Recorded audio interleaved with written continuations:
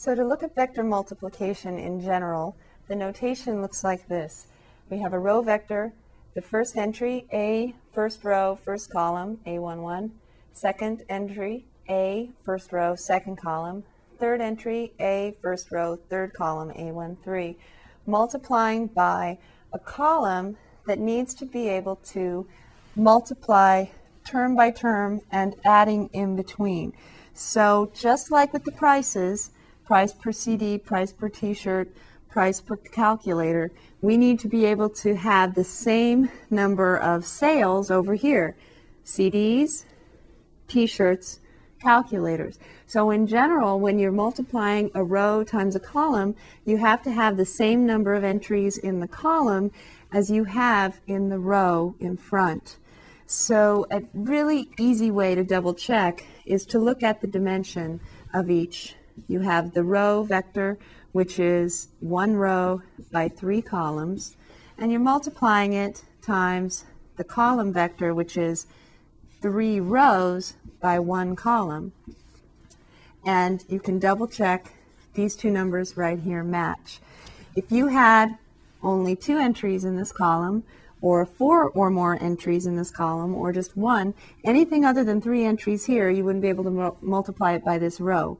Similarly, if this row only had 2 entries, or 1, or 4, or more, you wouldn't be able to multiply it by this column that had 3.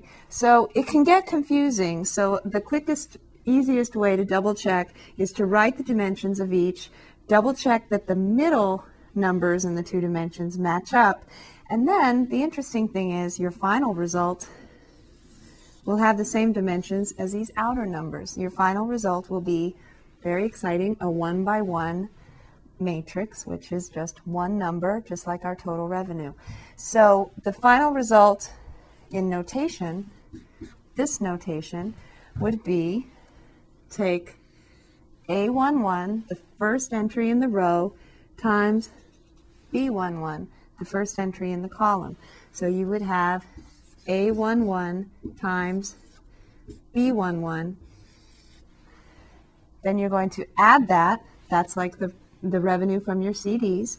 Then you're going to add it to the next entry is in the second column. So you need to multiply it by the second entry in the column vector. So you have A12 times B21.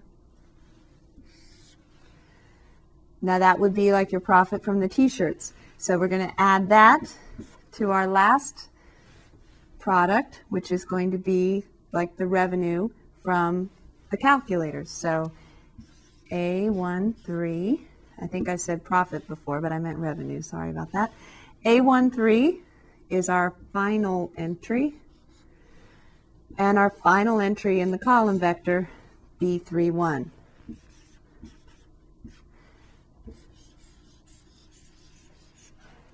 So this, believe it or not, is the farthest we can get to our answer using this notation, multiplying the row vector times the column vector.